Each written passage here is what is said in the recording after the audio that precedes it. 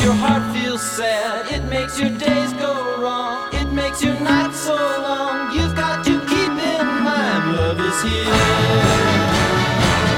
today and it's gone. Tomorrow it's here and gone so fast. Hello and welcome to episode 1238 of Effectively Wild, a baseball podcast from Fangraphs presented by our Patreon supporters. I am Ben Lindbergh of The Ringer, joined by Jeff Sullivan of Fangraphs. Hello. Hello. Later in this episode, we'll be talking to Randy Johnson. No big deal, just maybe the best left-handed pitcher of all time. That'll be a little bit later, but first we have to talk about maybe an even more memorable player, perhaps even nearer and dearer to our hearts. Willians Astudillo is a Major League Baseball player. How much did you enjoy the first weekend of the Astudillo experience? Third base, left field, center field. Center field. Center field. He didn't look bad on any of the plays I looked up. He swung at the first pitch 3 times. His first hit was on the first swing at the first pitch. It was a good line drive. Willians Astudillo, he's here. I did not even realize until I wrote about him on Friday, and I should make sure. I've written about him a couple times this year, but I did not know about him. I don't know if we're doing like the first thing, but I don't remember hearing about him before you and Sam talked about him on a pre-second version of Effectively Wild. So I don't know who first brought him to notice. I know that I think you were on him first. Whatever. We're not worrying about that right now. But I didn't even realize until writing about Astudillo last Friday that he had become a versatile defender. Willians Astudillo, the catcher version of Bartolo Colon, who's 26 years old, plays all over the diamond. And the Twins, who suck, it's whatever, but they're trusting him center field. Willians Astudillo, who stands 5'9", 225, except probably less and more, played center field. Incredible. Yeah, I asked Brandon Warren, the Twins writer, because he has seen Astudillo up close this weekend, whether 5'9", 225 is actually accurate, and he said he thinks it might be. He's kind of his own category of professional athlete, physically speaking. And yeah, I don't know who was on him first. I don't think I was. I think probably Carson wrote about him before I did. And then this past weekend, I learned that there are some Baseball America people who are sort of obsessed with him for a while. So he's kind of been this cult figure going back a few years now, and I'm just really happy that he's now here, the pick in this year's minor league free agent draft. We're actually getting to see him. And you wrote about him. I wrote about him. You have not seen my article yet, but if you're listening to this on Tuesday, you can. And the fun facts are just incredible. Obviously, if you look at his minor league career, I mean, I have tables in my article of like the best strikeout rate seasons for any minor leaguer, minimum 100 plate appearances. And Astudillo, relative to his league, has like 5 of the top 11 and 8 of the top 30. He is just in his own class. It's really incredible. And I looked up his minor league swing rates and his pitches per plate appearance. He's always like first or last in both of those categories, however you want to say it. He swings about 60% of the time, which is Javi Baez territory, except that Baez has a lousy contact rate and Astudillo has a great contact rate. He does ground into double plays, as one would expect. That's the downside of not striking out, but on the whole, he's good. That's the thing. It's not like the Takuya Nakashima sort of player where he makes lots of contact, but it's not really great contact, and he's not really all that great offensively, at least. I mean, Astudillo is pretty good, and he's actually hitting for some power this year. And I asked Alex Hassan about this. Alex Hassan, former Effectively Wild guest, former major leaguer, current Minnesota Twins assistant director of player development. And I said, how does he do this? And he doesn't know, and no one knows. But he said, and I'm quoting here, at a certain point, we encouraged him to look to do more damage early in the count and not just put the ball in play. His strikeout rate, even after that nudge, did not go up at all, which was somewhat surprising. It's really incredible. I mean, he's just such a, I don't even know if he's a throwback. I don't know if you can throw back far enough to find a lot of Willians Astudillos, but in a game where strikeout rate rising all the time, walk rate rising, pitches per plate appearance rising, he is just counteracting every trend. What kills me, I mean, this is a big boy. I can't imagine he's very fast. We'll get some StatCast information on him before too long if he keeps playing. Yeah. This year, and not that I think it matters very much, 6 stolen bases in AAA. That's since he reached like affiliated ball in North America, that is not only a career high, but I think as many as he had previous in his career combined. So career high home runs, career high slugging, career high steals. He's just Willians Astudillo. I think he's 26. I didn't even have to. On Friday, he was promoted during my chat. And to just let people in on how excited I was by this, I did not need to write another article. My week was over. I had no more work that had to be done, but I thought I can't not do this. So I put a few hours into writing about it because he's just so exciting in a way that I don't know how much the average person cares, but I think that when you or I or just the average person is able to write about someone like this who's so exciting and convey how passionate you are about how weird this is, I think that that does get conveyed to other people. So I think that there are a lot more Astudillo fans now than there were. It would be funny if he wound up a better professional player than Byron Buxton, but that's something for us to revisit much later on. Yep. But what I like now is that I don't know how long he's going to be in the major leagues. The fact that he's already played center field, maybe he'll be around for a while. But I think he's 26. He was approaching a career crossroads if he wasn't already there. But now that he's been in the majors once, I think that will make it that much easier for him to get back to the majors because he's the next team. He's got the aura now. Right. He's the utility guy. Whether it's the Twins or not, they'll be like, well, someone has already made this decision once. They couldn't have been that crazy, so let's do it again. So I think we're seeing the first steps of Willians Astudillo approaching millionaire status. He's going to be a millionaire. I sure hope so. Yeah, and I feel the same way. I didn't write about him as quickly as you did, but I also volunteered to write an Astudillo article when I didn't have to because I just had to. Can you imagine the strikeout rate difference over a full season of Astudillo playing instead of Byron Buxton? What would be bigger, the magnitude of the difference between their strikeout rates or their defensive stats in center field? You're making me laugh, Cough. So the real question, Astudillo has also, realistically, he's not going to get that much time in center field, but he has played a lot of third base, where Miguel Sano used to play. Now, this is complicated because Jorge Polanco is off the restricted list and Eduardo Escobar has been playing third base. But in theory, if the Twins wanted to play Escobar at shortstop and put Polanco, I don't know, somewhere else, and play Astudillo at third base, what's the difference between his strikeout rate and Miguel Sano? If you had to predict as you were looking at this right now, what is Steamer? And I don't know how many projections there are in Zips for Astudillo, but oh great, we've got everything. Yeah, I looked at this. Good. He has the lowest projected strikeout rate in the majors and the lowest projected walk rate in the majors, and unsurprisingly, the lowest projected 3 true outcomes rate in the majors by 5 percentage points, like perfect. On day one. Yeah. So the depth charts projections on Fangraphs combine Zips and Steamer, and his Astudillo's projected strikeout rate is 5.8%. 5.8. Yep. Do you take the over, the under, or do you think that's right on? I mean, it would be a career high for him at any level if he did that.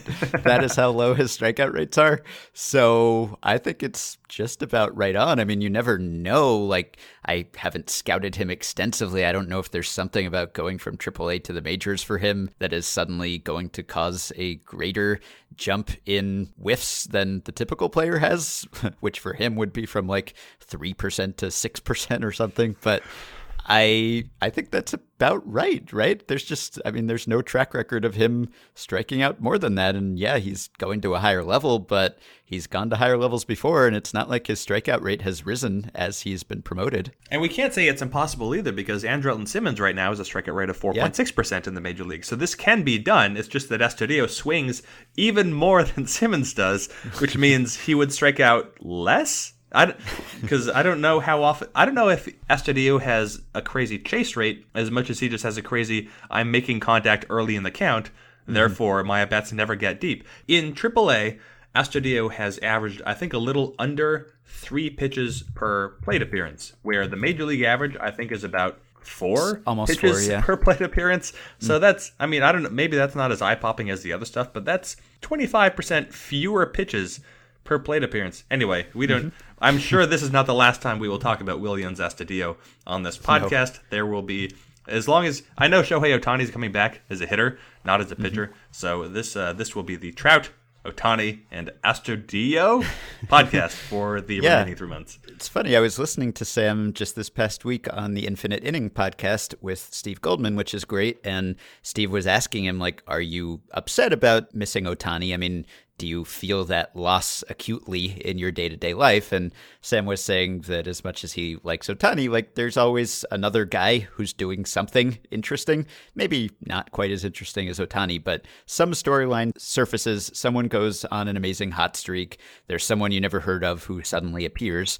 And here we are, Willians Astudillo, maybe not quite as fascinated by him as I am by Ohtani, but it's pretty close. And I will say, he had that one inning in center field. For all I know, that may be the only inning that he ever plays in center field in the majors. But I think that crossed off the last unchecked space on his positional bingo card. I think he has now professionally played every position at some point, somewhere, if you include summer leagues and winter leagues. Like, he's played first, he's played second, plenty of third.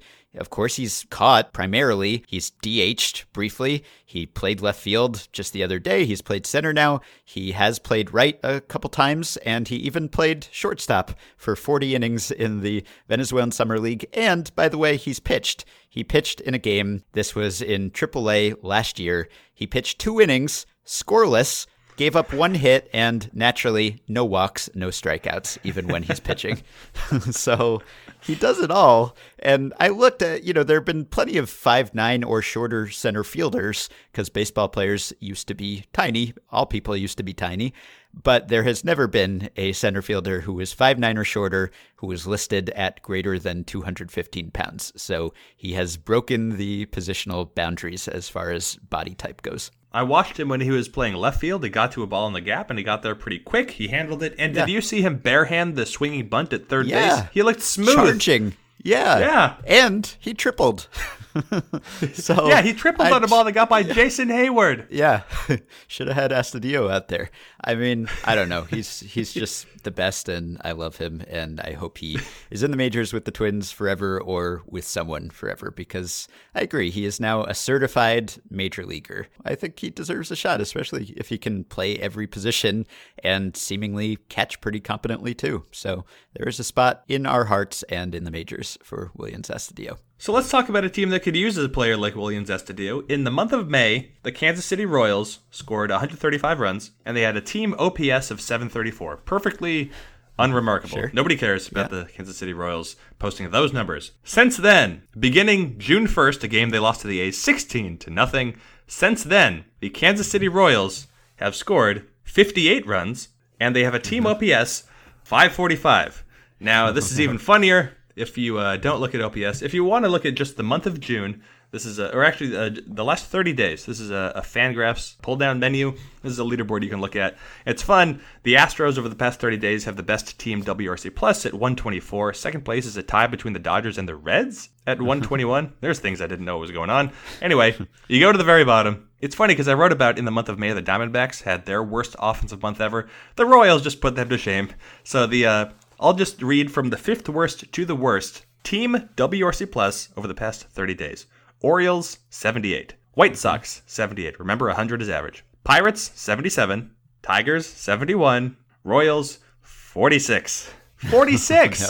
Their position players over the past month have been 2.6 wins below replacement. If you look at the worst offensive Junes in all of baseball history, and this, I'm just keep switching up stats, but this now goes to a version of OPS Plus, which is specific to that split. So the worst June in baseball history belongs to the 2014 San Diego Padres, who had an S OPS Plus of 42, which is so bad. And there's a 1955 Orioles at 45. There's a 1981 Twins at 48.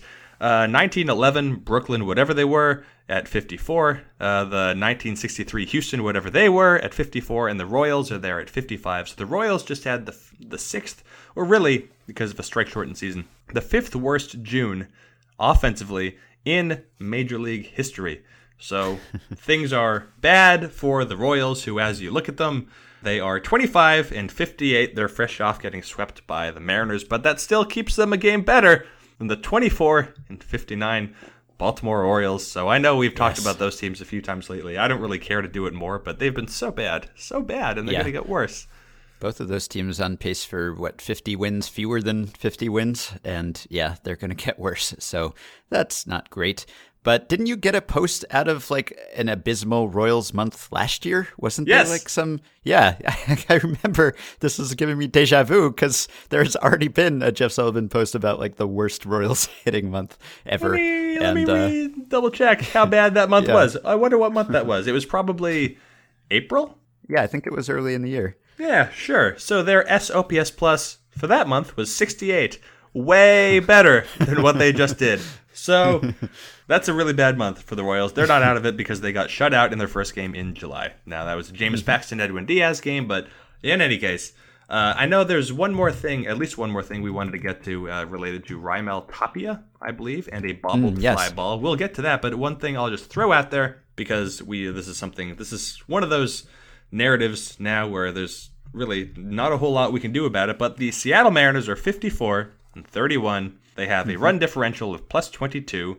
The Los Angeles Angels, not of Anaheim, are 11 games worse than the Seattle Mariners with a run differential of plus 17. 5 runs worse. 11 games worse. It is incredible. I saw a fun fact about that in the Facebook group, that the Mariners are now 23 games above 500, but have outscored their opponents by 22 runs. Another follow-up, by the way, we talked about pitchers who have had higher WARs than win totals, as in wins and losses, the old school style. And we found that Eddie Smith in 1937 was the only qualified pitcher to have done it. 4 old school wins, and what did he have? 4.4 new school wins. Jacob deGrom is still doing it halfway through a season now. He lost another game, or at least the Mets lost another game this past weekend. It wasn't his best start, but he is now, if you at least include his hitting, I think he has a 1/10 of a win of hitting value. So if you fold that in there, he's got 5.1 WAR and still just 5 wins. So he's making it happen. If he gets traded, that would probably ruin it. But he could get hurt. Yeah, no, I don't wish that on him, and I guess he wouldn't qualify technically if he did get hurt now. But he has kept it up for longer than he is happy about, certainly, because he's had some frustrated quotes lately, and I don't blame him. So, fly ball. Yeah, Rockies. So I've got 2 things to say about the Rockies. We can start with the frivolous one, I guess, and this was a play on Sunday, and this was the classic example of the scenario that we've talked about on this podcast a few times. We got a listener email a while back asking if an outfielder could just deke a runner by, instead of catching it when a runner's on third, for instance, just juggle it, just bobble the ball, just, bounce it off your glove. And that way the runner on third might not know to leave. And of course, the rule, as we have discussed, is that you can leave on contact. As soon as the outfielder touches the ball with any part of his body, the runner on third can start going. It does not need to be a catch. But as we have discovered since, not everyone knows this rule. And so since we talked about it, this has happened on a few broadcasts, and we always get alerted to it by a listener. And it happened on Sunday, and I will play a clip. This is in the air to deep center field. Tapia will have room. He'll make the catch. Tagging is Taylor, also tagging is Muncy. And the Rockies might have a challenge here because Tapia did not catch the ball clean. So they're going to probably challenge at second base. We'll see what happens. Challenge both. Let's see if he does not catch it clean. Whoa. The runners have already left. I had turned my head to look at Muncy at first to see if he was going to tag. Wow. So they're going to... You got to appeal both. You may end up with a triple play here. Oh, look at that. He's already gone. He hasn't secured it yet. Secured it. This should be, honestly, this is going to be one of the strangest triple plays you've ever seen, I would think. So they're going to step off. Are they not? They're not. Wow. So Tapia's in center, and he is kind of juggling the ball. He eventually catches it, and the broadcasters, I believe Drew Goodman and Ryan Spilborghs, did not immediately know that this rule was that you can just take off on contact. So there was some talk about how this could potentially be a triple play if the Rockies just checked on the bases. So again, this is not known by everyone, and the more we know that it's not known, it seems to me that you could actually probably deke some runner at some point in a real game if you tried. Yeah. The video clip that's posted, it includes the bubble, and it includes the announcers being dismayed and flabbergasted, thinking that the Rockies are about to turn a triple play, and then it cuts off. The video does not demonstrate that. No, actually, there's not even a challenge, not even a hesitation, right. No umpire consideration. Everybody knew, except for the two announcers, but it was great. Nearly thought it might be post-worthy, but I haven't gotten that desperate yet. But it was delightful to see, and what a weird thing to notice. But I guess I was going to say it was weird for the listener to notice, but I guess since the broadcast talked about it for 30 seconds, then it maybe would be easier to pick up on. You also wrote about Jon Gray. Jon Gray. Yeah. At the Ringer. Yeah. He's been good and bad. Well, Tapia is the guy who replaced Jon Gray on the Rockies roster, which is a natural segue. But I will say, by the way, that they did eventually in the booth come around to the rule that you can leave on contact. And one reason why this was intriguing to me is because Ryan Spilborghs, who was in the booth, was an outfielder. And I was actually talking to Ryan before that game because he was helping me out with the Jon Gray story. I was trying to figure out what the heck is going on with Jon Gray. So I asked Ryan, who I think is a smart guy and a good broadcaster, and was once good for me on my fantasy team too. So I wish I had known that this was going to happen in that game. I could have tipped him off ahead of time. By the way, if this play happens tonight, don't be surprised. I have since corresponded with him, and he says he was just kind of caught off guard. So I don't mean to pick on him. I mean, when we were first asked about this rule, I had to look it up. So it's not like everyone knows this. And he did know the rule. I believe it's just kind of one of those things where you're in the heat of the moment on a broadcast or a podcast for that matter, and you're just not thinking of everything you know and something slips your mind. Anyway, he says that as an outfielder, there were times when he tried to catch balls as low as he could to try to induce a player to leave early. So, clever. Yeah, interesting. So, Jon Gray was not on this Rockies team. Tapia was, because Jon Gray is in AAA now, and he just has one of the most mystifying seasons I can remember, and I spent most or all of my Sunday trying to figure it out. I don't know that I did, but I wrote lots of words about it and had some graphs and charts and tables, and hopefully there's something helpful in there. But if you haven't followed Jon Gray's season, of course, he was really good last year. You wrote a post arguing that maybe he was the best pitcher the Rockies had ever had last season, and he's been their opening day starter consecutive years. He was their wild card game starter. Didn't go so well, but they trusted him, and they should have, because he's really good. He throws hard, got a good slider and a curveball, all the rest. He's like potential ace when you look at his stuff, and also when you look at some of his stats, like every stat except his ERA, essentially. His ERA close to 6, and it's actually higher away from Coors. Everything else says that he has been better this year than last year. All of his defense-independent pitching stats are better. His strikeout rate is significantly higher. His contact rate has decreased by more than any other pitcher relative to last year. So in a lot of ways, it seems like he's really good, except that he has given up lots and lots of runs. And that's because he has an extremely high, near 400 BABIP, but it's also because he has pitched much more poorly, it seems. Not just had worse luck, although that too, but he's pitched more poorly with runners on base. And so his strikeout minus walk rate, when the bases are empty, he's basically Max Scherzer. And when runners are on, he's below average, essentially. And it's really strange, and I don't know what to make of it. He doesn't go back and forth between the stretch and the windup, so it's not that. He uses a stretch-like delivery all the time. Obviously, there's a certain amount of randomness and chance and bad timing here, but it seems like he thinks, and the Rockies think, and everyone who watches the Rockies thinks that there's more going on here, that there's a concentration and focus issue, that his intensity or command is straying at times. I really tried to dig into this as deeply as I could, and it's really hard to figure out why he has this enormous split between how good he should be based on a lot of stats and how good he's actually been. He now has the highest career BABIP of any pitcher with 400 innings pitched and the highest career gap between his ERA and FIP. So something's got to give here. Yeah, you look at his FIP with the bases empty, it's 1.93, and with the bases not empty, it's 4.69. As you pointed out, Jon Gray did not have a split like this at all last season. So Jon Gray, already proof of concept that he can be a good starting pitcher. So it's what makes this so bizarre. I think it's easy from the outside perspective to point to all of his numbers and say, look, he's going to be fine, he's going to regress, everything's going to fall in line. And I think that if you just left Jon Gray in place for the second half, his ERA would come down, or his other numbers would maybe get a lot worse.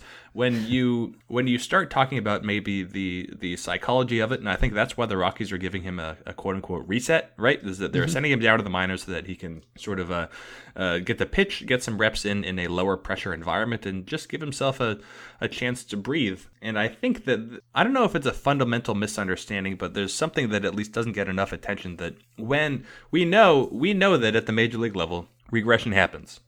Players and teams regress toward where they're supposed to be given the opportunity, but that doesn't necessarily mean that's an automatic process.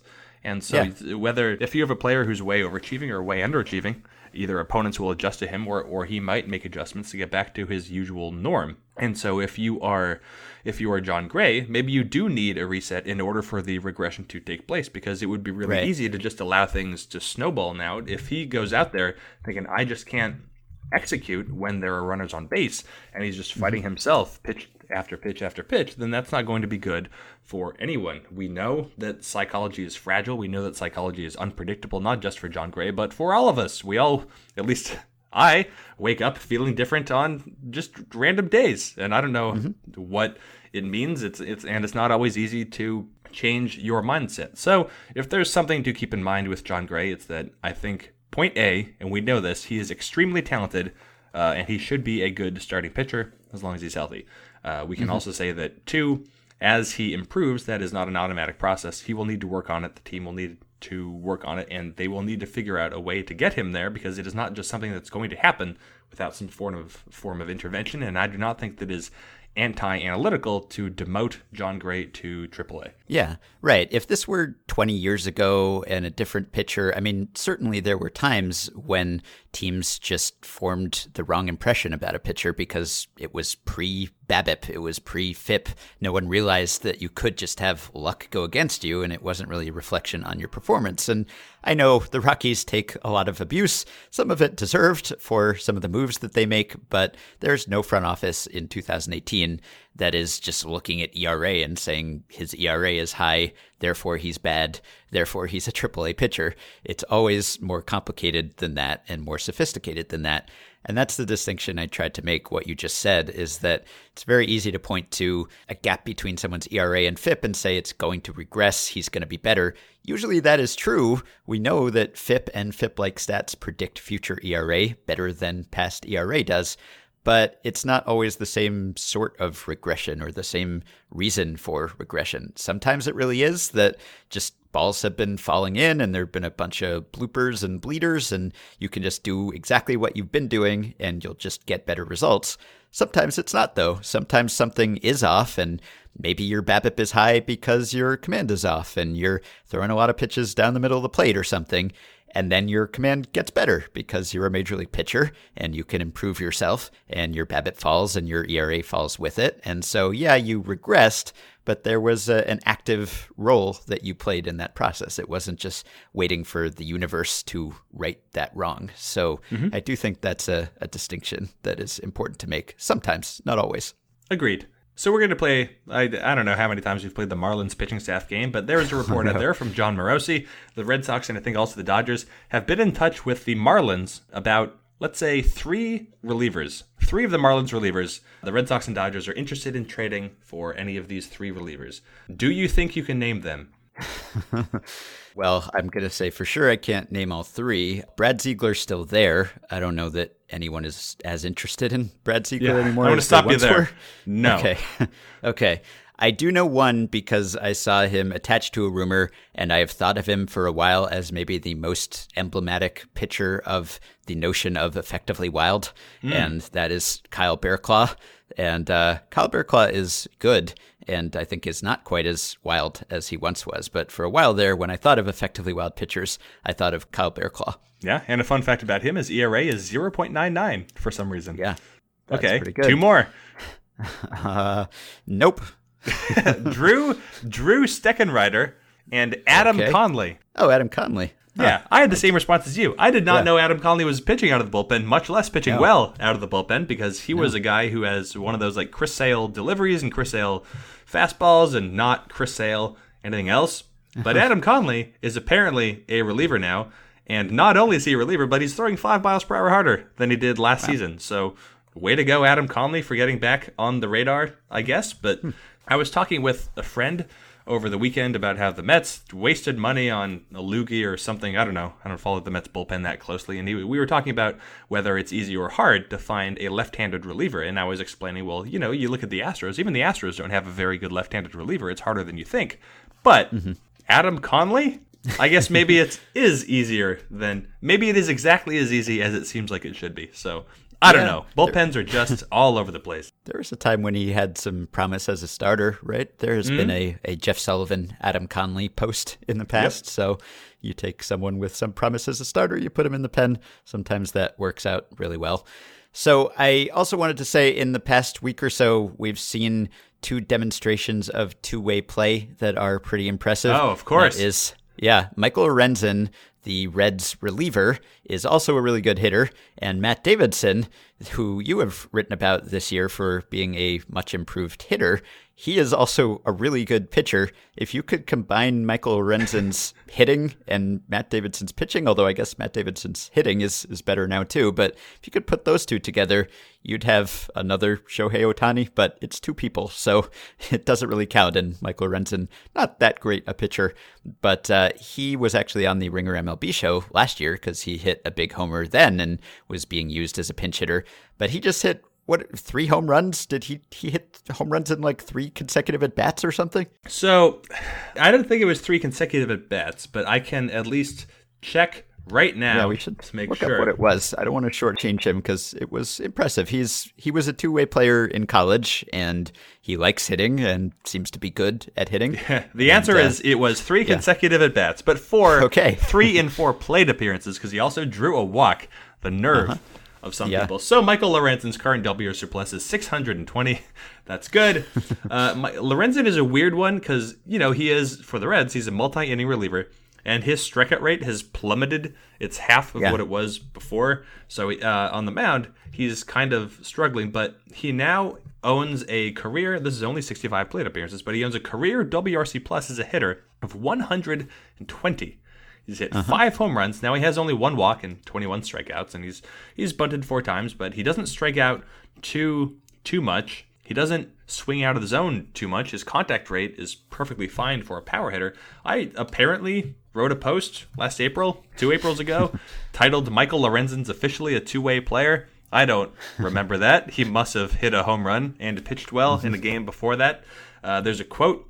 It's above that. From RotoWire News, despite Lorenzen hitting a pinch hit grand slam in Saturday's win over the Brewers, the Reds are not planning to change Lorenzen's role, MLB.com's Mark Shelton reports. So he's not officially a two-way player, but he is at least a two-way threat. So Michael Lorenzen, all kinds of fun. I know less about what Matt Davidson did, so enlighten me. Matt Davidson just pitched really well. I think he was hitting 90-something and had like legitimate breaking balls in a way that you don't typically see. I think he was getting whiffs.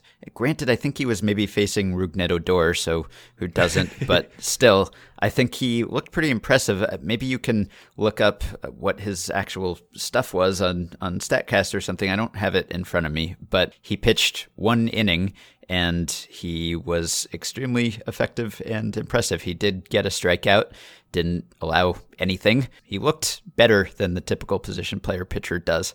So Matt Davidson, on Friday, he threw, this is going off Brooks baseball classifications. So he threw 6 fastballs and he averaged 90 miles per hour. He had a pretty good amount of vertical break So he's got one of those fastballs you want to use up in the zone. And his curve, oh my goodness, his curveball averaged 72 miles per hour.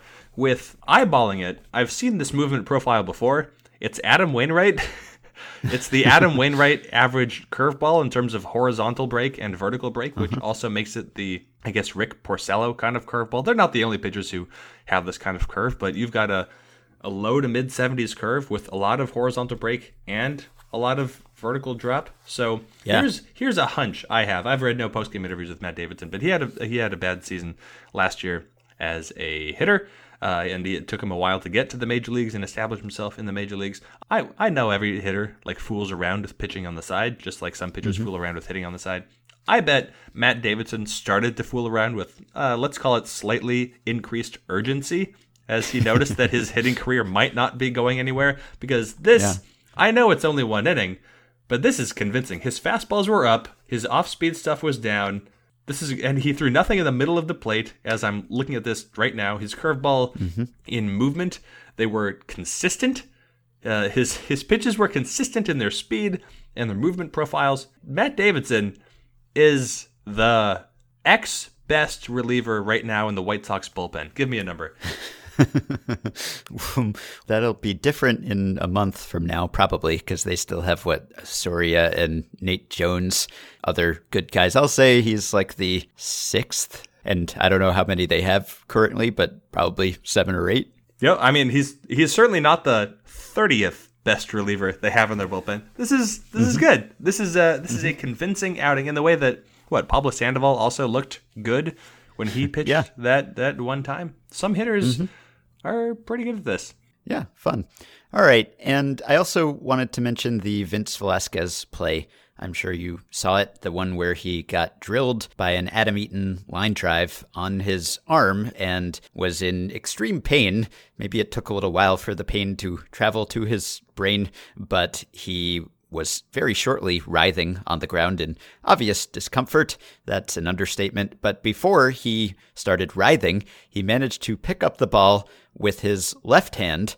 And of course, he is not a left-handed pitcher. He managed to throw the ball to first, a perfect strike on a pretty intense play. Adam Eaton, not a slow guy, and it had deflected off of Velasquez already. He threw a perfectly accurate pitch with his left hand to first base after having dealt with the pain and gotten to this ball. And it was really a pretty vivid demonstration of how good baseball players are at baseball and just generally moving their bodies.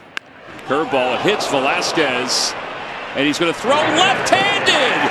How about that? And hopefully he's okay as he sprawls to the ground. This weekend, I got my dog Grumpkin this thing called an iFetch. It's like a little automated thing that you put a ball in a little slot and it just automatically throws the ball for her and it launches the ball. It's like a little cannon. And in theory, at least, she is supposed to figure out how to do that so that I don't have to, but we haven't gotten there yet. Anyway, she wanted to play with this thing all weekend, so I was lying on the couch. And because of the way the couch is configured, you've slept on this couch, but I had to make the throw lefty. I was trying all weekend to throw the ball into the iFetch with my left hand from the couch. Couldn't do it. I tried many times. Granted, it's a very small slot, but I couldn't do it. And then, as I had been trying to do this for quite some time, I open up the play and see Vince Velasquez do that. And I felt pretty bad about myself and my physical abilities. So you would throw the ball and you would miss. So did you have to, I'm looking at the iFetch right now online, did you have to then get up, or would Grumpkin go retrieve it? How did this work? Yeah, she'd bring it back. Yeah, I wasn't getting up one way or another. Okay, so she was just playing one or two varieties of fetch, almost regardless. She was either fetching the ball you threw or fetching it out of the iFetch. Yeah, we tried the iFetch thing for a while. She couldn't quite make the connection that she's supposed to operate it herself, but I look forward to the day when she does.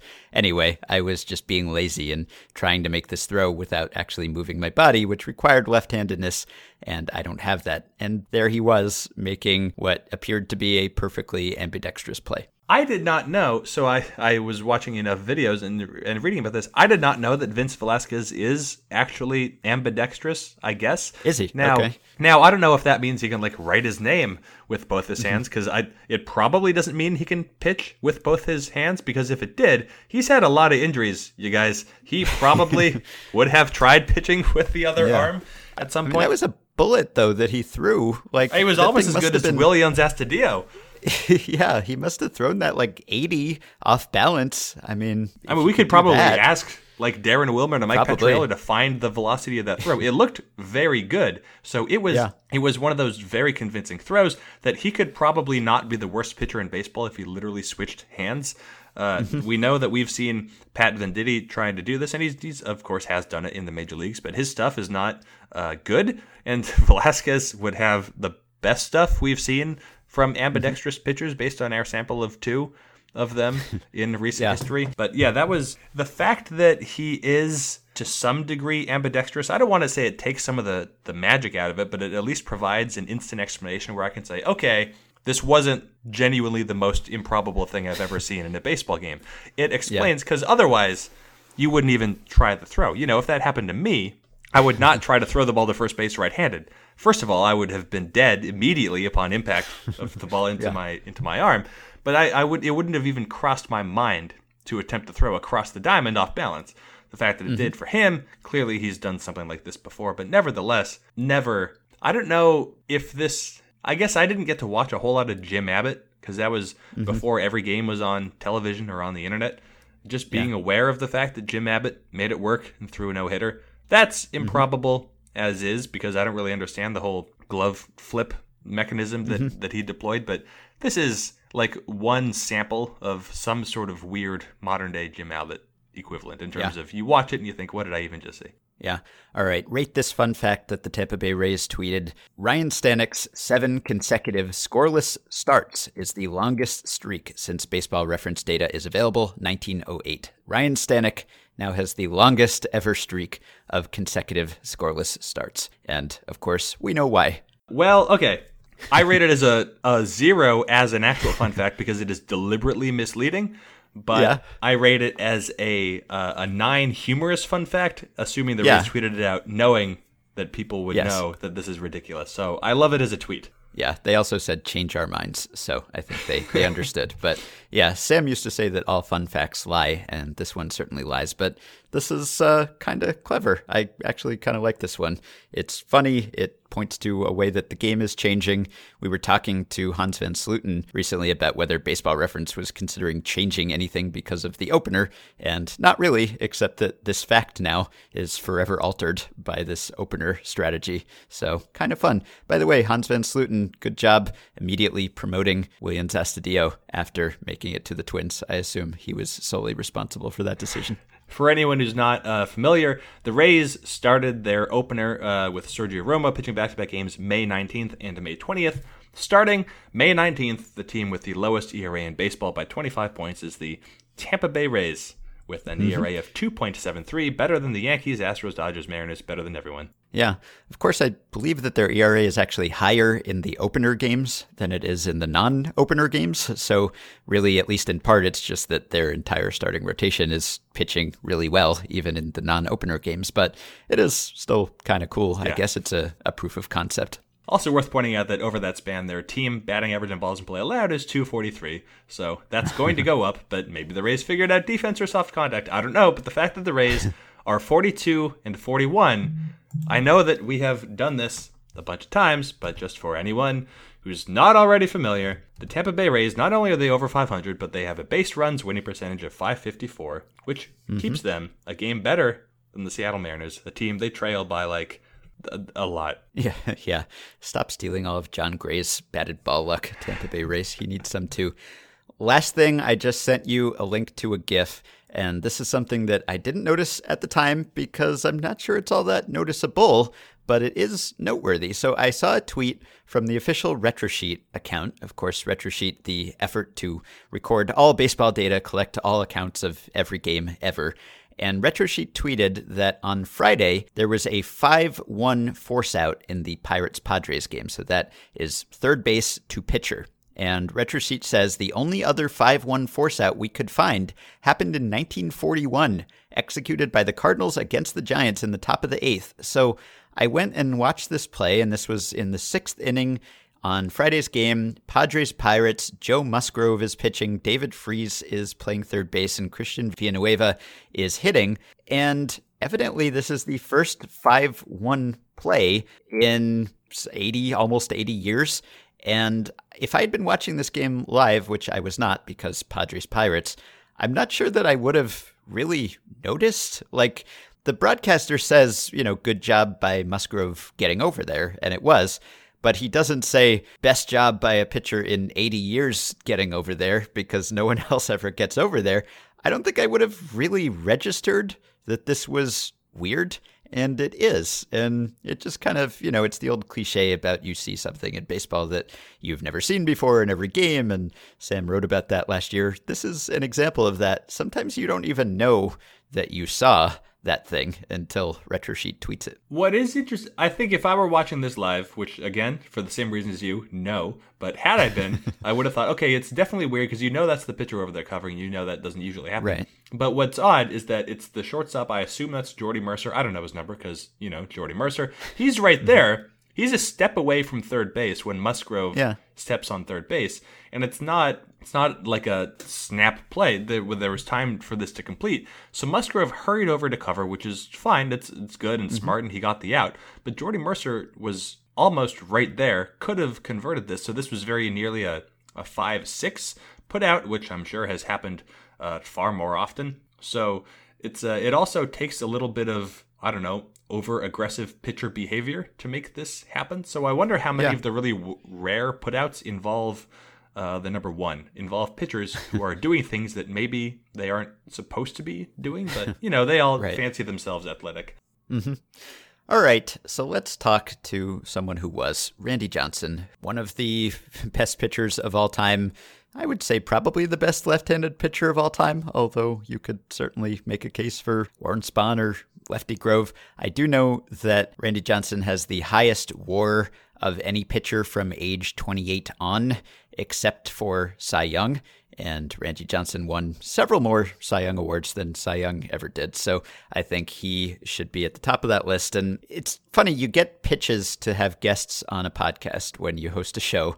And often those guests are promoting something. It's not just, hey, Randy Johnson felt like talking to you guys about baseball. What do you think? It's, Randy Johnson is promoting something, in this case, a grilling company.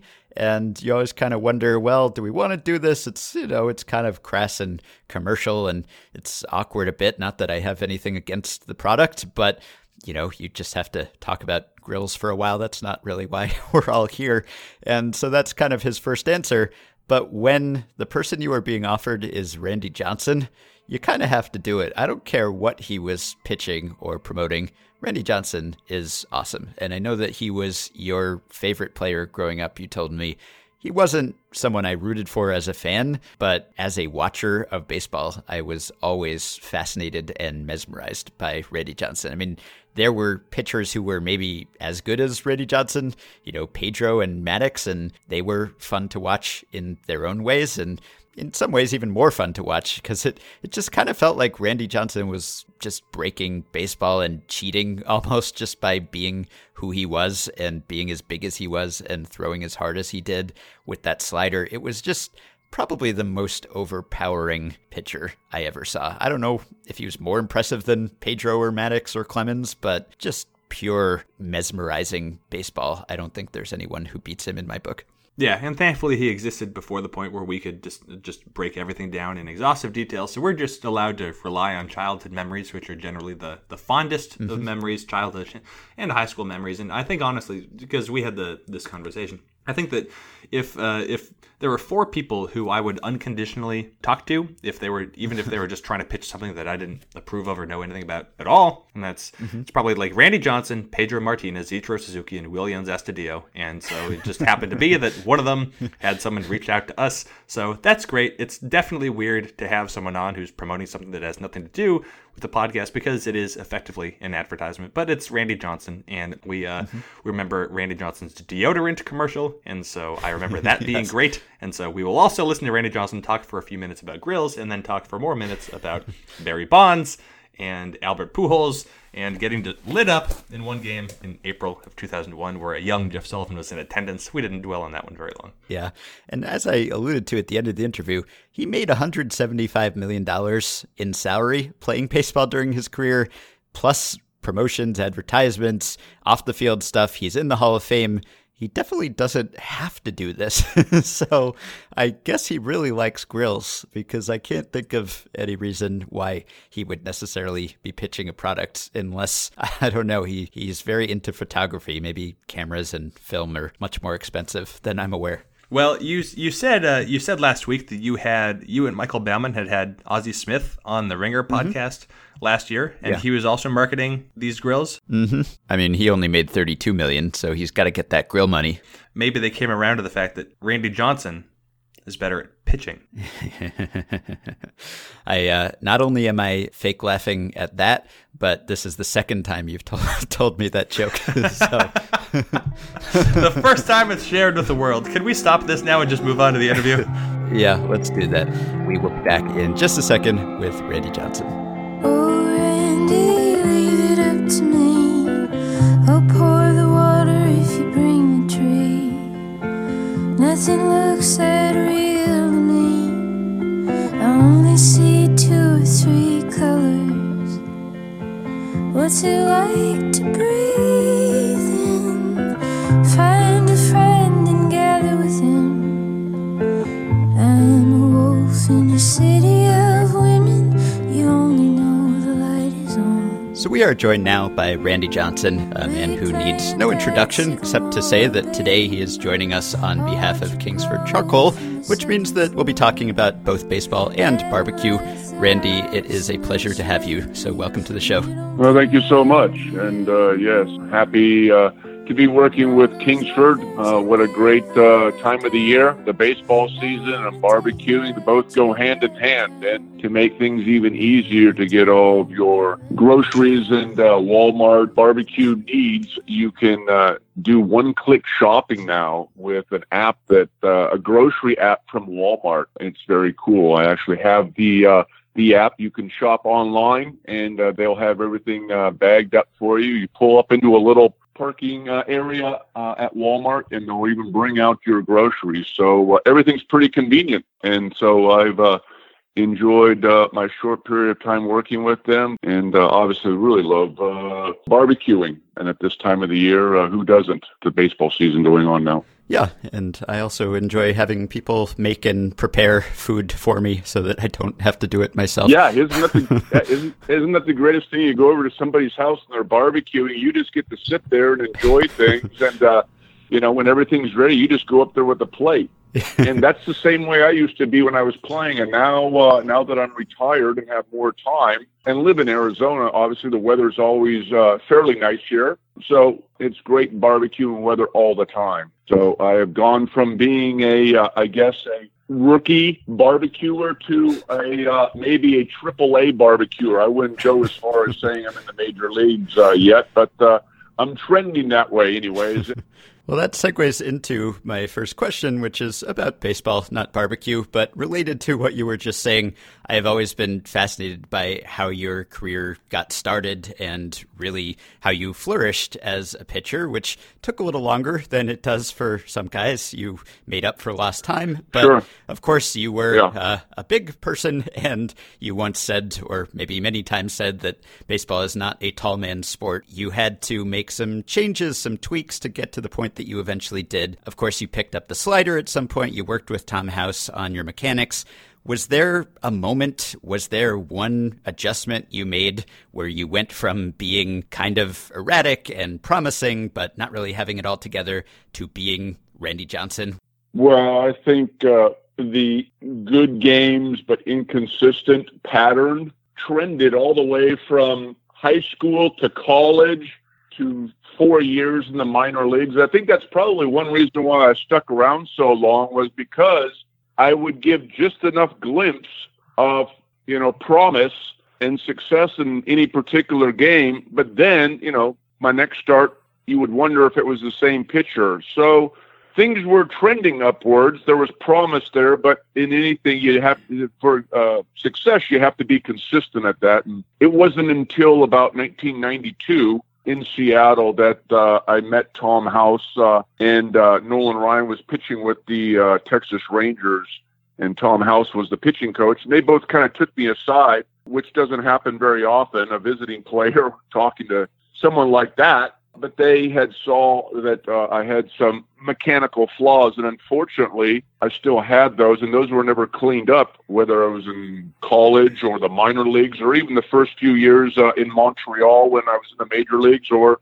the first couple of years in Seattle. Because up to that point, I had lots of pitching coaches, and we worked and talked about lots of things. But the one thing that Tom House and Nolan Ryan emphasized after seeing me pitch, from their side of the dugout, was that my landing foot was, incorrect. I was landing on the heel of my foot, which made my momentum go off towards third base and not fall towards home plate. And so when they said land on the ball of your foot, Nolan Ryan, was throwing a bullpen that day and showed me what they were talking about by example.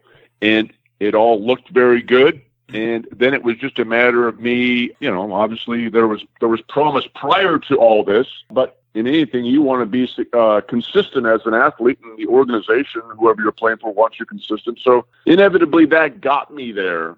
So we cleaned up my mechanics a little bit. It was something that is minor and as minute as that, but the results were major. Took me about, 6-7 months to kind of seeing that my body had been doing the mechanics incorrectly for so long. It took me about that long to kind of incorporate, but when they did, then I became a little bit more confident. My mechanics became a little bit more consistent, and that was really it in the nutshell. I mean, being 6'10", there was not too many pitchers that I could go up to watch on the sidelines on the day that they pitched and pick their brain. I didn't have that luxury. Mechanics, are the same for me as they are for someone, say, 6 foot or 5'10". Right. The thing that's different, we all need good basic mechanics, but the thing that was different is that my arms and legs are longer.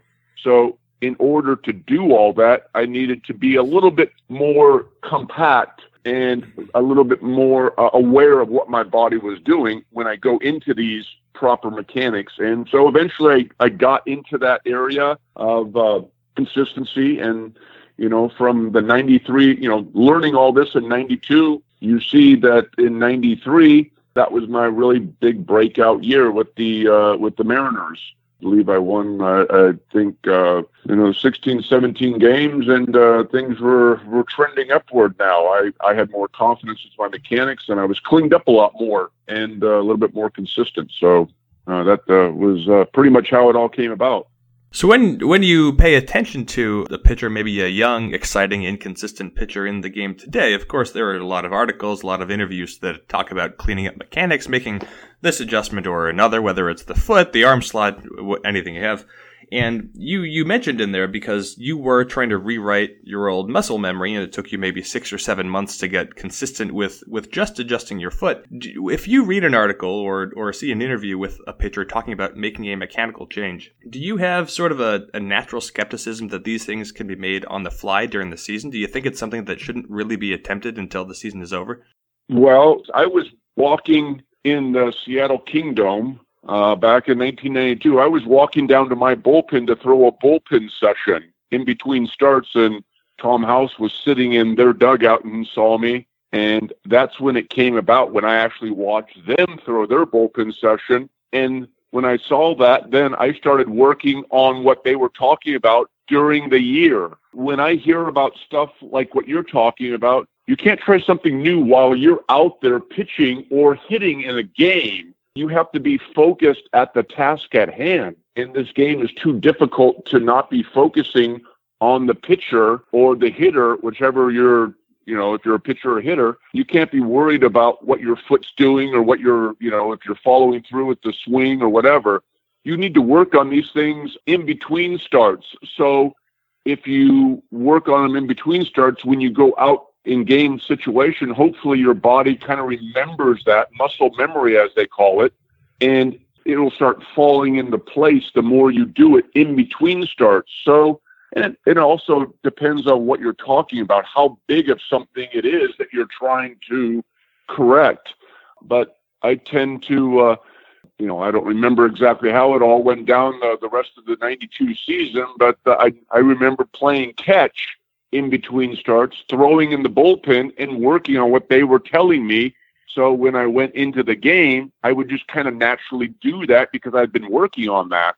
I don't think in a game it's the time to be thinking about, well, did I land on my ball of my foot, or did I keep my elbow up? Am I, flying open too much when I swing, or whatever you're working on? Yeah, in a game-like situation is not the time to be worried about that then. But that's why you have practice before games, and I think that's probably the time to be working on it. In your first year with the Mariners, that was not a particularly great team, but you were a rookie, Griffey was a rookie, Edgar was still a rookie, Omar Vizquel was a rookie.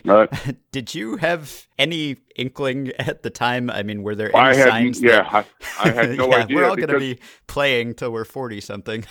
Well, I had no idea because I didn't know how good I could be. I didn't know how good they could be. Mm-hmm. I came over from a completely different organization, so I barely even knew them to start off with, if you know what I mean. Yeah. I was in Montreal and got traded to Seattle, so I was getting to know my new teammates, and they're all rookies, and so we're kind of all in the same boat, learning, if you will. And so it took until I got there in '89. It took until '95 for us to really put things together, and that's when we won the NL West in a one-game playoff that I pitched against the California Angels. But, it took us 4 or 5 years for things to kind of come together as a team. So we did have a lot of rookies, if you will, on that team. But, boy, what a bunch of rookies they were. I mean, all pretty good, if I do say so myself. So we were talking to Ron Darling just last week, and of course Darling is a pitcher whose career would have overlapped with yours a little bit, and he was a starting pitcher, you were a starting pitcher, and this is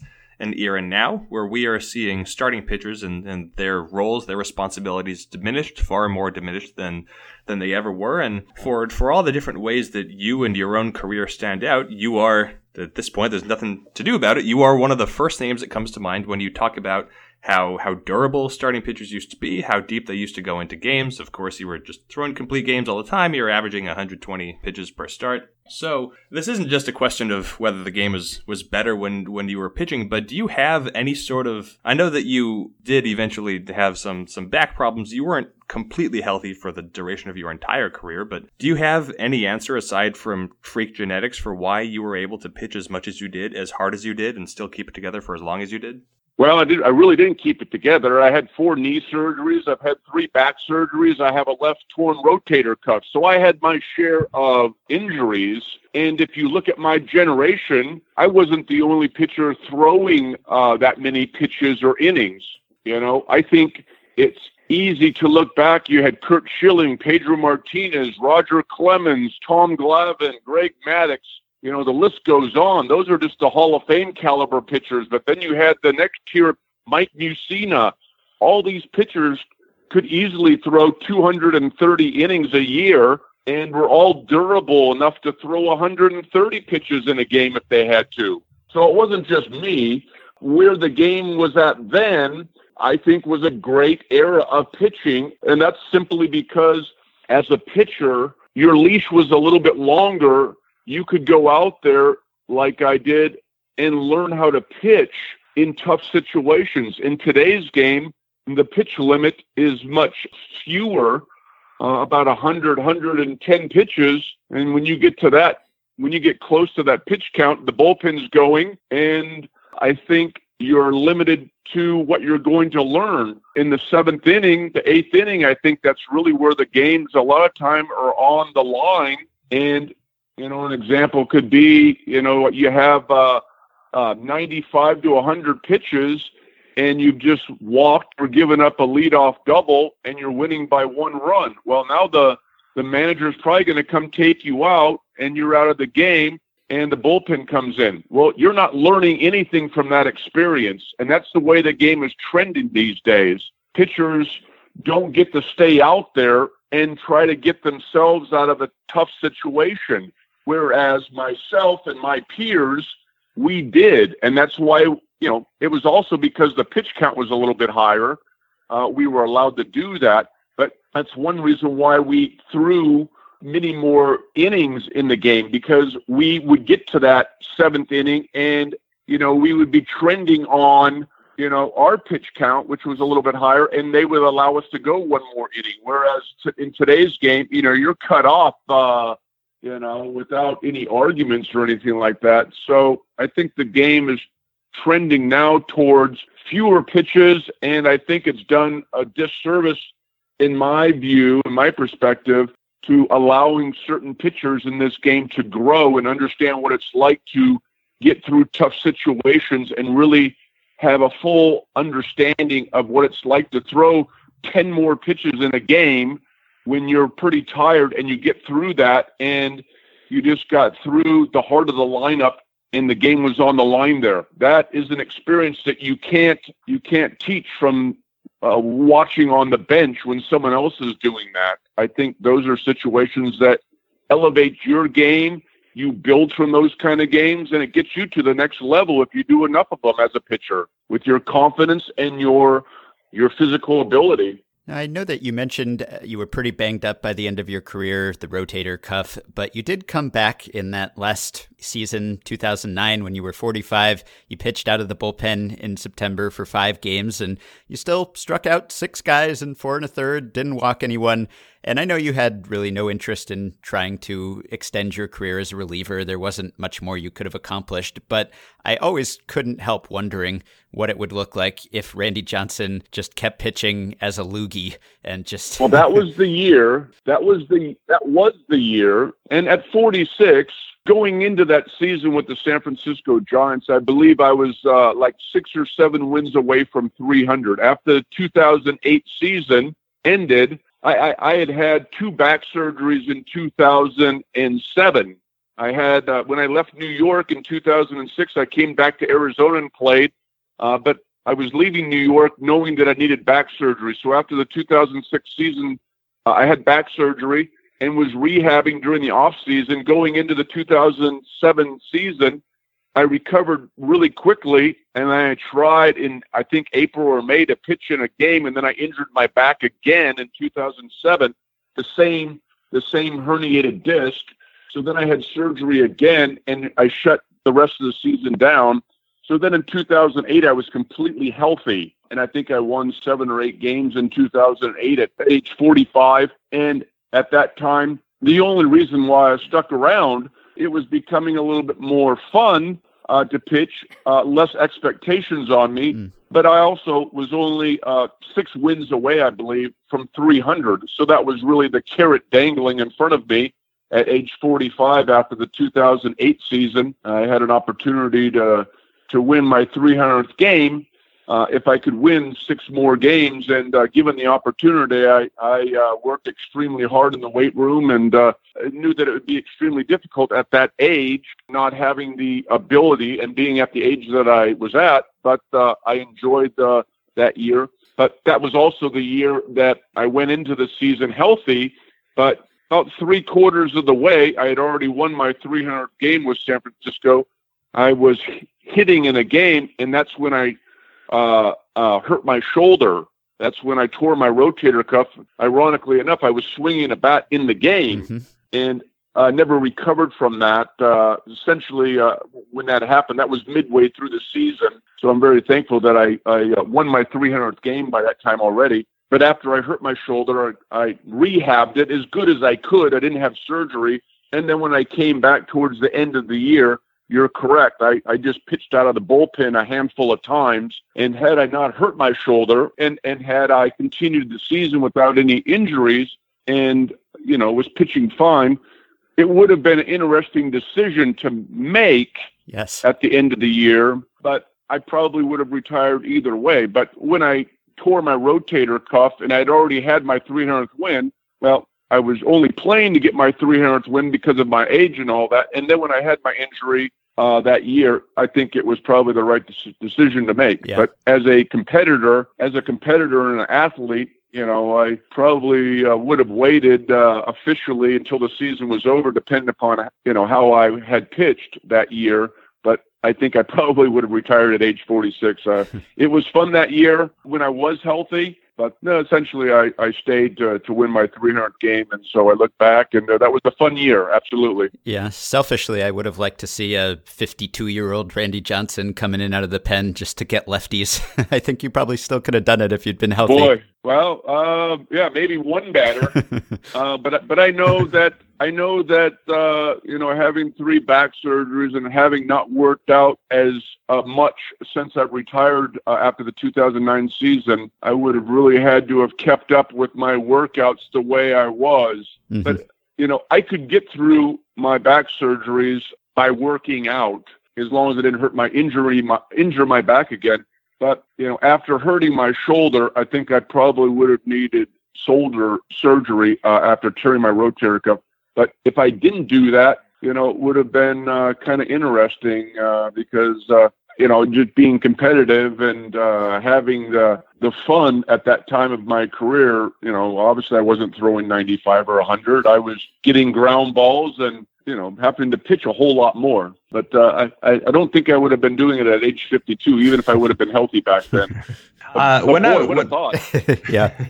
When I was in high school, I was a very tall left-handed pitcher, and I remember one Christmas I was given a gift to take a day trip to Bank One ballpark on April 8th, 2001 to go see my childhood favorite player, Randy Johnson.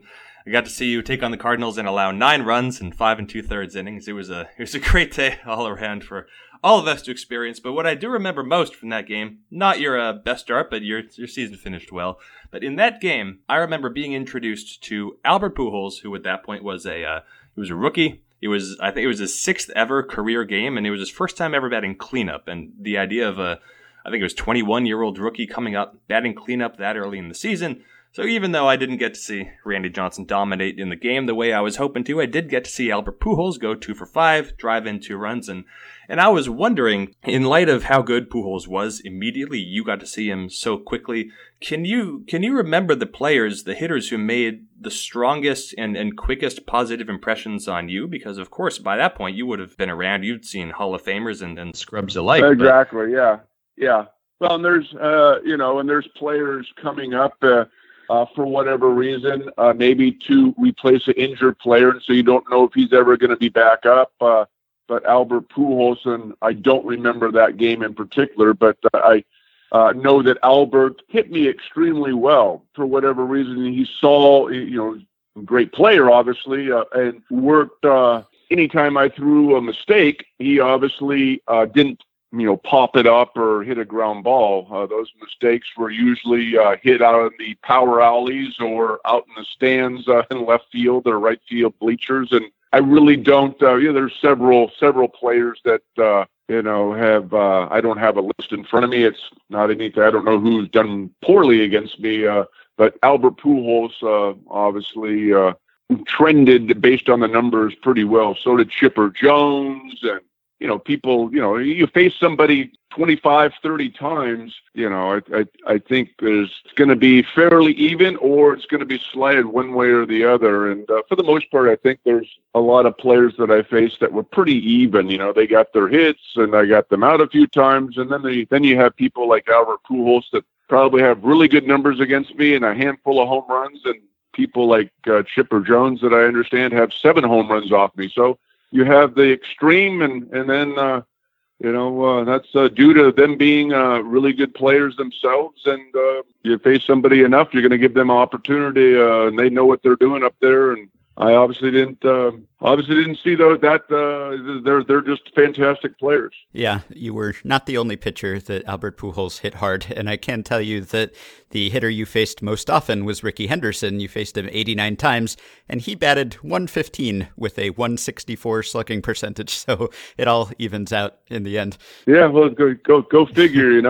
I mean, there you go. I mean, I don't know these numbers, but playing as long as I did, I know, and I don't know everybody who those players are, but I've been retired now for 9 years, and even when I was playing, it was towards the end of my career when I was old. I faced people a lot of times. I played in the American League West for 10 years, and then I played with the Diamondbacks in the NL West for 8 years. And, so I had an opportunity to face a lot of players on the West Coast being within the division, and a lot of good players there was. And so, I'm sure there's lots of players that have had some very good stats off me, but as a starting pitcher, my job is more about kind of keeping the whole lineup intact. And there might be a player like Albert Pujols on that particular day that has a day on me. Well, it's my objective to try to keep everybody else at bay. If Albert's going to have a great game, that might be a given because he's such a Hall of Fame player himself. My job out there then is to maintain trying to get through the rest of the lineup and have no further damage. Obviously, St. Louis was one of those teams that I never really pitched very well against for whatever reason, and I just tipped my hat to them. And hopefully, the games that I pitched against them weren't going to ever be too bad. That's kind of you pitch against enough players, and I faced a lot of Hall of Famers. I'm sure they've had a lot of good days against me, but that's Albert Pujols is definitely one of them. Yeah. Well, one thing I wanted to ask you is that, even Hall of Famers, they have bad days now and then, and sometimes those bad days cluster in a way that lends itself to a narrative that can then stick to that player. And at one point in your career, you had that, where you had a streak of 7 consecutive postseason starts where you lost. And now you had pitched good games during that stretch, and you'd pitched good games before that stretch. Sure. And then, of course, you were the World Series co-MVP in 2001 when you said that it wasn't like getting a monkey off your back, but like a gorilla, like King Kong. And we've seen that with a lot of great players, Alex Rodriguez, Clayton Kershaw, David Price, guys like this who we know are great, but they have some issues in a few selected starts, and then suddenly there's a reputation they can't pitch in the postseason. Did you ever feel like you couldn't, or did you just feel like you were having bad timing and it was sort of snowballing and people were making more of it than it was? Well, no, they're not making more of it than what it is. I mean, it is what it is, but it sounds like you have the numbers in front of you. I don't have those numbers in front of me, so I don't know what that streak of 7 postseason starts looks like. I don't know, I'm sure some of the games are really ugly because I know for a fact, just like we just talked about, St. Louis was in that when I was playing with the Diamondbacks. We would have to play the St. Louis Cardinals in the postseason, and I've already admitted that St. Louis had my number for some reason. So they are part of that streak. Mm-hmm. They beat me a few times, I think, and that streak started, I believe, probably in Seattle, and then continued on when I got traded to Houston. Yep. Houston, I pitched 2 games. If you look at the line score there that I pitched against Houston, I pitched against Kevin Brown. Good games. And I believe I lost 1-0. I think I gave up 1 run in like 7 or 8 innings. Yeah, 2-1 it was. You gave up 2 runs in 8 innings, struck out a bunch of guys. So you definitely didn't pitch poorly. No. And then the other game in that series, I pitched against Sterling Hitchcock and lost that game. And I believe I pitched maybe 6 or 7 innings in that game in San Diego against Sterling Hitchcock. What was that? 6 innings. Yeah, 6 innings, 1 run, 8 strikeouts. I wouldn't consider that a poorly. No. But unfortunately, I did have some poor games. And the poor games and the good games kind of mixed together. You know what I mean? Mm-hmm. And the next thing you know, you got a 7-game losing streak. Right. So, when you're a starting pitcher and you pitch only once every 5 days, you can have a game where you pitch 6 innings like I did against San Diego and give up 1 run. And you get out-pitched. Mm-hmm. And then, unfortunately, the next time you pitch, you don't have a good game. That's just what happens. And then, it just they all kind of get mixed together. And that is essentially what happened because I know for a fact I did pitch some poor games in that 7-game losing streak, but I also pitched some good games. But unless you dissect and look into the line scores, people don't know that. But everything is just kind of mixed together. And I think that was kind of what Kershaw and Price, I'm sure they've had some good pitch games. Unfortunately, those games are mixed in with, a bad pitch game, if you will. And I've been there as well. So I know kind of hard to believe that someone of that caliber during the regular season could go through that. But during the regular season, you have a bad game too, and you have 33 more starts, and you have more good games than you bad in the regular season. Unfortunately, you don't pitch that much in the postseason. So whatever way you're pitching is how you're determined in the postseason. And for a while, despite pitching good at times, I didn't have a record that indicated that I was a good postseason pitcher until, basically, it spurts. 95, I pitched pretty good for the Mariners. And then in 2001 was really the only 2 good years that I had in postseason. So, yeah. There's a sort of along similar lines, but I think anyone who understands anything about the career of Randy Johnson would understand that he's a prideful man who would never try not to perform at his absolute best. But of course, because of a sequence of more negative events back in 1998, you finished very strong. You went to Houston. You had some of the best years of your career with Arizona. But when you were traded from the Mariners, because your ERA was over 4, a narrative started to build that there was some sort of dispute. And I think the words that I remember from even back then were that Randy Johnson must be tanking his season because of some sort of ownership dispute. I don't know how many people actually put any stock in that, but are you in any way disappointed with how your Seattle chapter ended, with a certain number of fans turning against you for reasons that I would imagine had very little to do with you at all? Well, I'm not too much aware of what you're saying. I mean, you're talking about something back in 1998. We're in 2018, and I've been retired now for almost 10 years. So you're going back, my gosh, what is that? 18 years ago, and I don't remember stuff from 2 weeks ago. All I know is, I was coming off I've had back surgery there. I had back surgery in Seattle. I believe it was in 96, and we're talking about 98. So I was only removed from back surgery a couple of years, and I believe I was in my 30s by then. So the game is not as easy. So, I mean, what you're saying, your words, not mine. You said that I was tanking it. I don't think, and you're sitting in front of a bunch of numbers right now. I never had, I believe I made 11 starts in Houston when I went there after being traded, and I went 10-1. I would ask you, when this conversation is done and over with, I never went 10-1 in 11 starts in Arizona, and I won 4 straight Cy Youngs. So I don't think there was any tanking. I think my numbers were still pretty good. If you look at my numbers, considering everything, I believe I was probably leading the league in strikeouts. I had a handful of shutouts or complete games, and, it was what it was. But to go from that environment and then all of a sudden go 10-1, the game's not that easy, where you just basically, what you're saying is, hit a switch and then all of a sudden start trying, I guess. I never went 10-1 in Arizona, and I won 4 straight Cy Youngs. It was just one of those. That was the best 2 months of my career after leaving Seattle and then going to Houston. I never pitched like that anywhere ever again after that 2 months. And I won 4 Cy Youngs the following year. I won 4 more Cy Youngs after that. But that 2 months in Houston, people can say what they want, but it's right there. I never pitched like that again. It was just one of those amazing moments of my career. So, yeah, people can say what they want. I think it was a lot of newspaper editorials back at the time, but it's funny, you look back on those splits. You have Mariners first half, Astros second half. First half, second half, you struck out 12 batters per 9 innings. First half, second half, you walked 3 batters per 9 innings. Everything was right there. It just seems like it was a fluke sequence that just the few too many runs were scored in the first half, but it's a little similar to the postseason losses, where just people see a few numbers stack up and they try to create a narrative out of it. But it was pleasing to see how well you pitched down the stretch for the Astros and move on to the Diamondbacks, because I think it helped distill the dominance of Randy Johnson that had not yet faded, even though you were traded at the age of 34.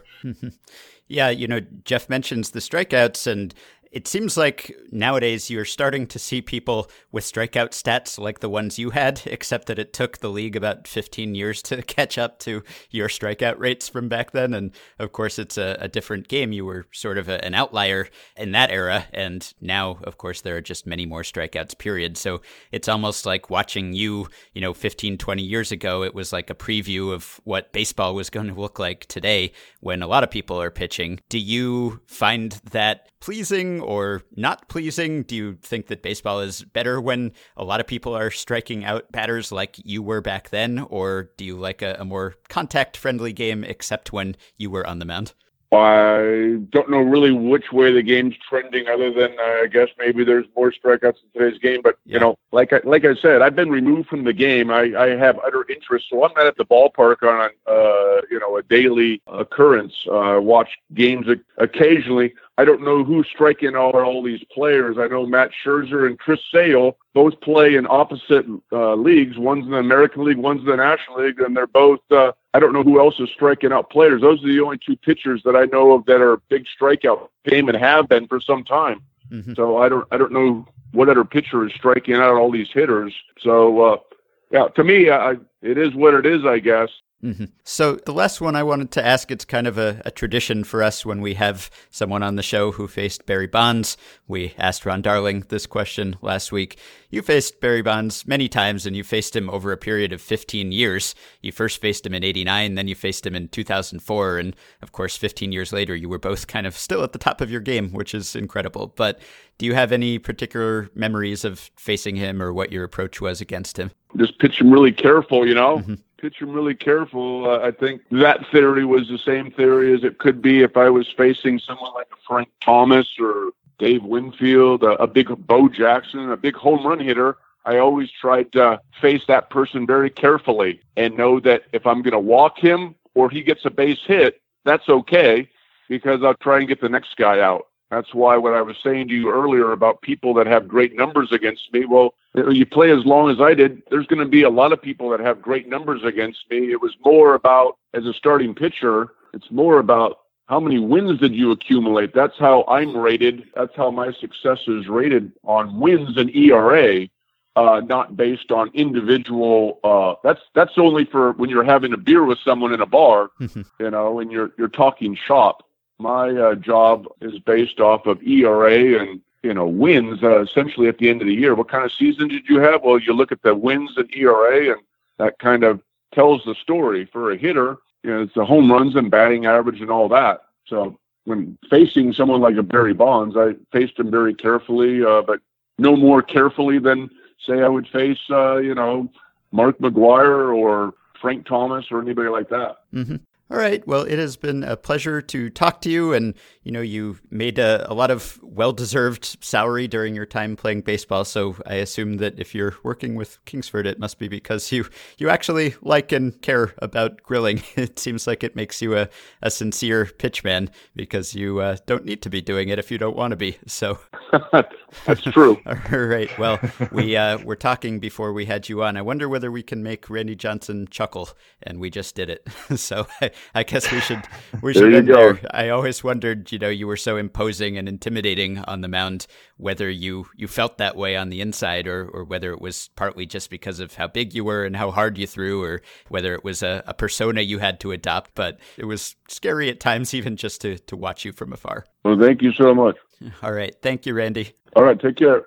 All right, that will do it for today. I was thinking while we were talking to Randy, I don't know whether any of you played Small World Baseball back in the late 90s, early 2000s. As far as I know, it's no longer around, and I've since stopped playing fantasy. But man, back then, Small World was special. It was like you would get, I think, $50 million to add players to your roster, and then it was like a stock market. So you'd start off with $50 million, but then as your players were picked up by other players, their prices would rise. And so if you had an appreciating player and you signed him and held him, then you would just get that extra money added to your budget. So I remember back when Pedro and Randy were both at their peaks, circa 99 or so, there was just this strategy you would do in Small World. I think I called it the Randro strategy, where you would just pick up Pedro maybe a couple days before his start, and then a bunch of other people would pick up Pedro on the day of his start. So you would ride it all the way up. Then you would drop Pedro after his start. His price would go down again, but you'd have made some money in the process. And then ideally, Pedro and Randy Johnson were not synced up, so they would be starting on different days. So you could keep picking up Pedro, having his price rise while he was on your roster, making a tidy profit, then dropping Pedro, picking up Randy Johnson, riding Randy all the way up, dropping him. You could just do that all season. Anyone could pick up any player at any time, just like the stock market. I don't know if fantasy sports like that still exist, but if they did, maybe I would actually unretire, or maybe I'd need Randy and Pedro to unretire to convince me to do that. By the way, you all heard Randy Johnson say that swinging as a hitter ended his career, right? Pitcher hitting deprived us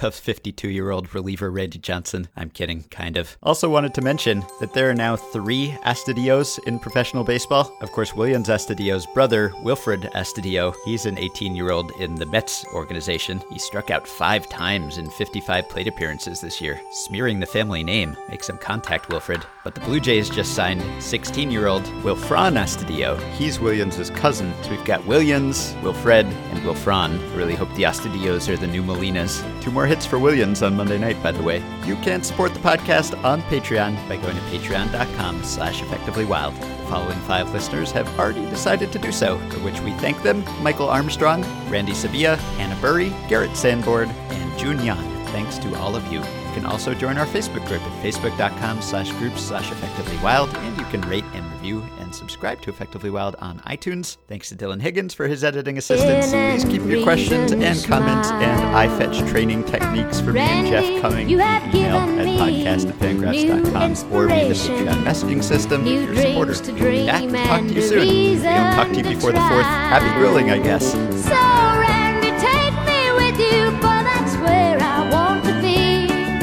Teach me how to fly on these new wings you've given me. Randy, let me show you what your love has meant to me. Randy, let me be the only one you'll ever need.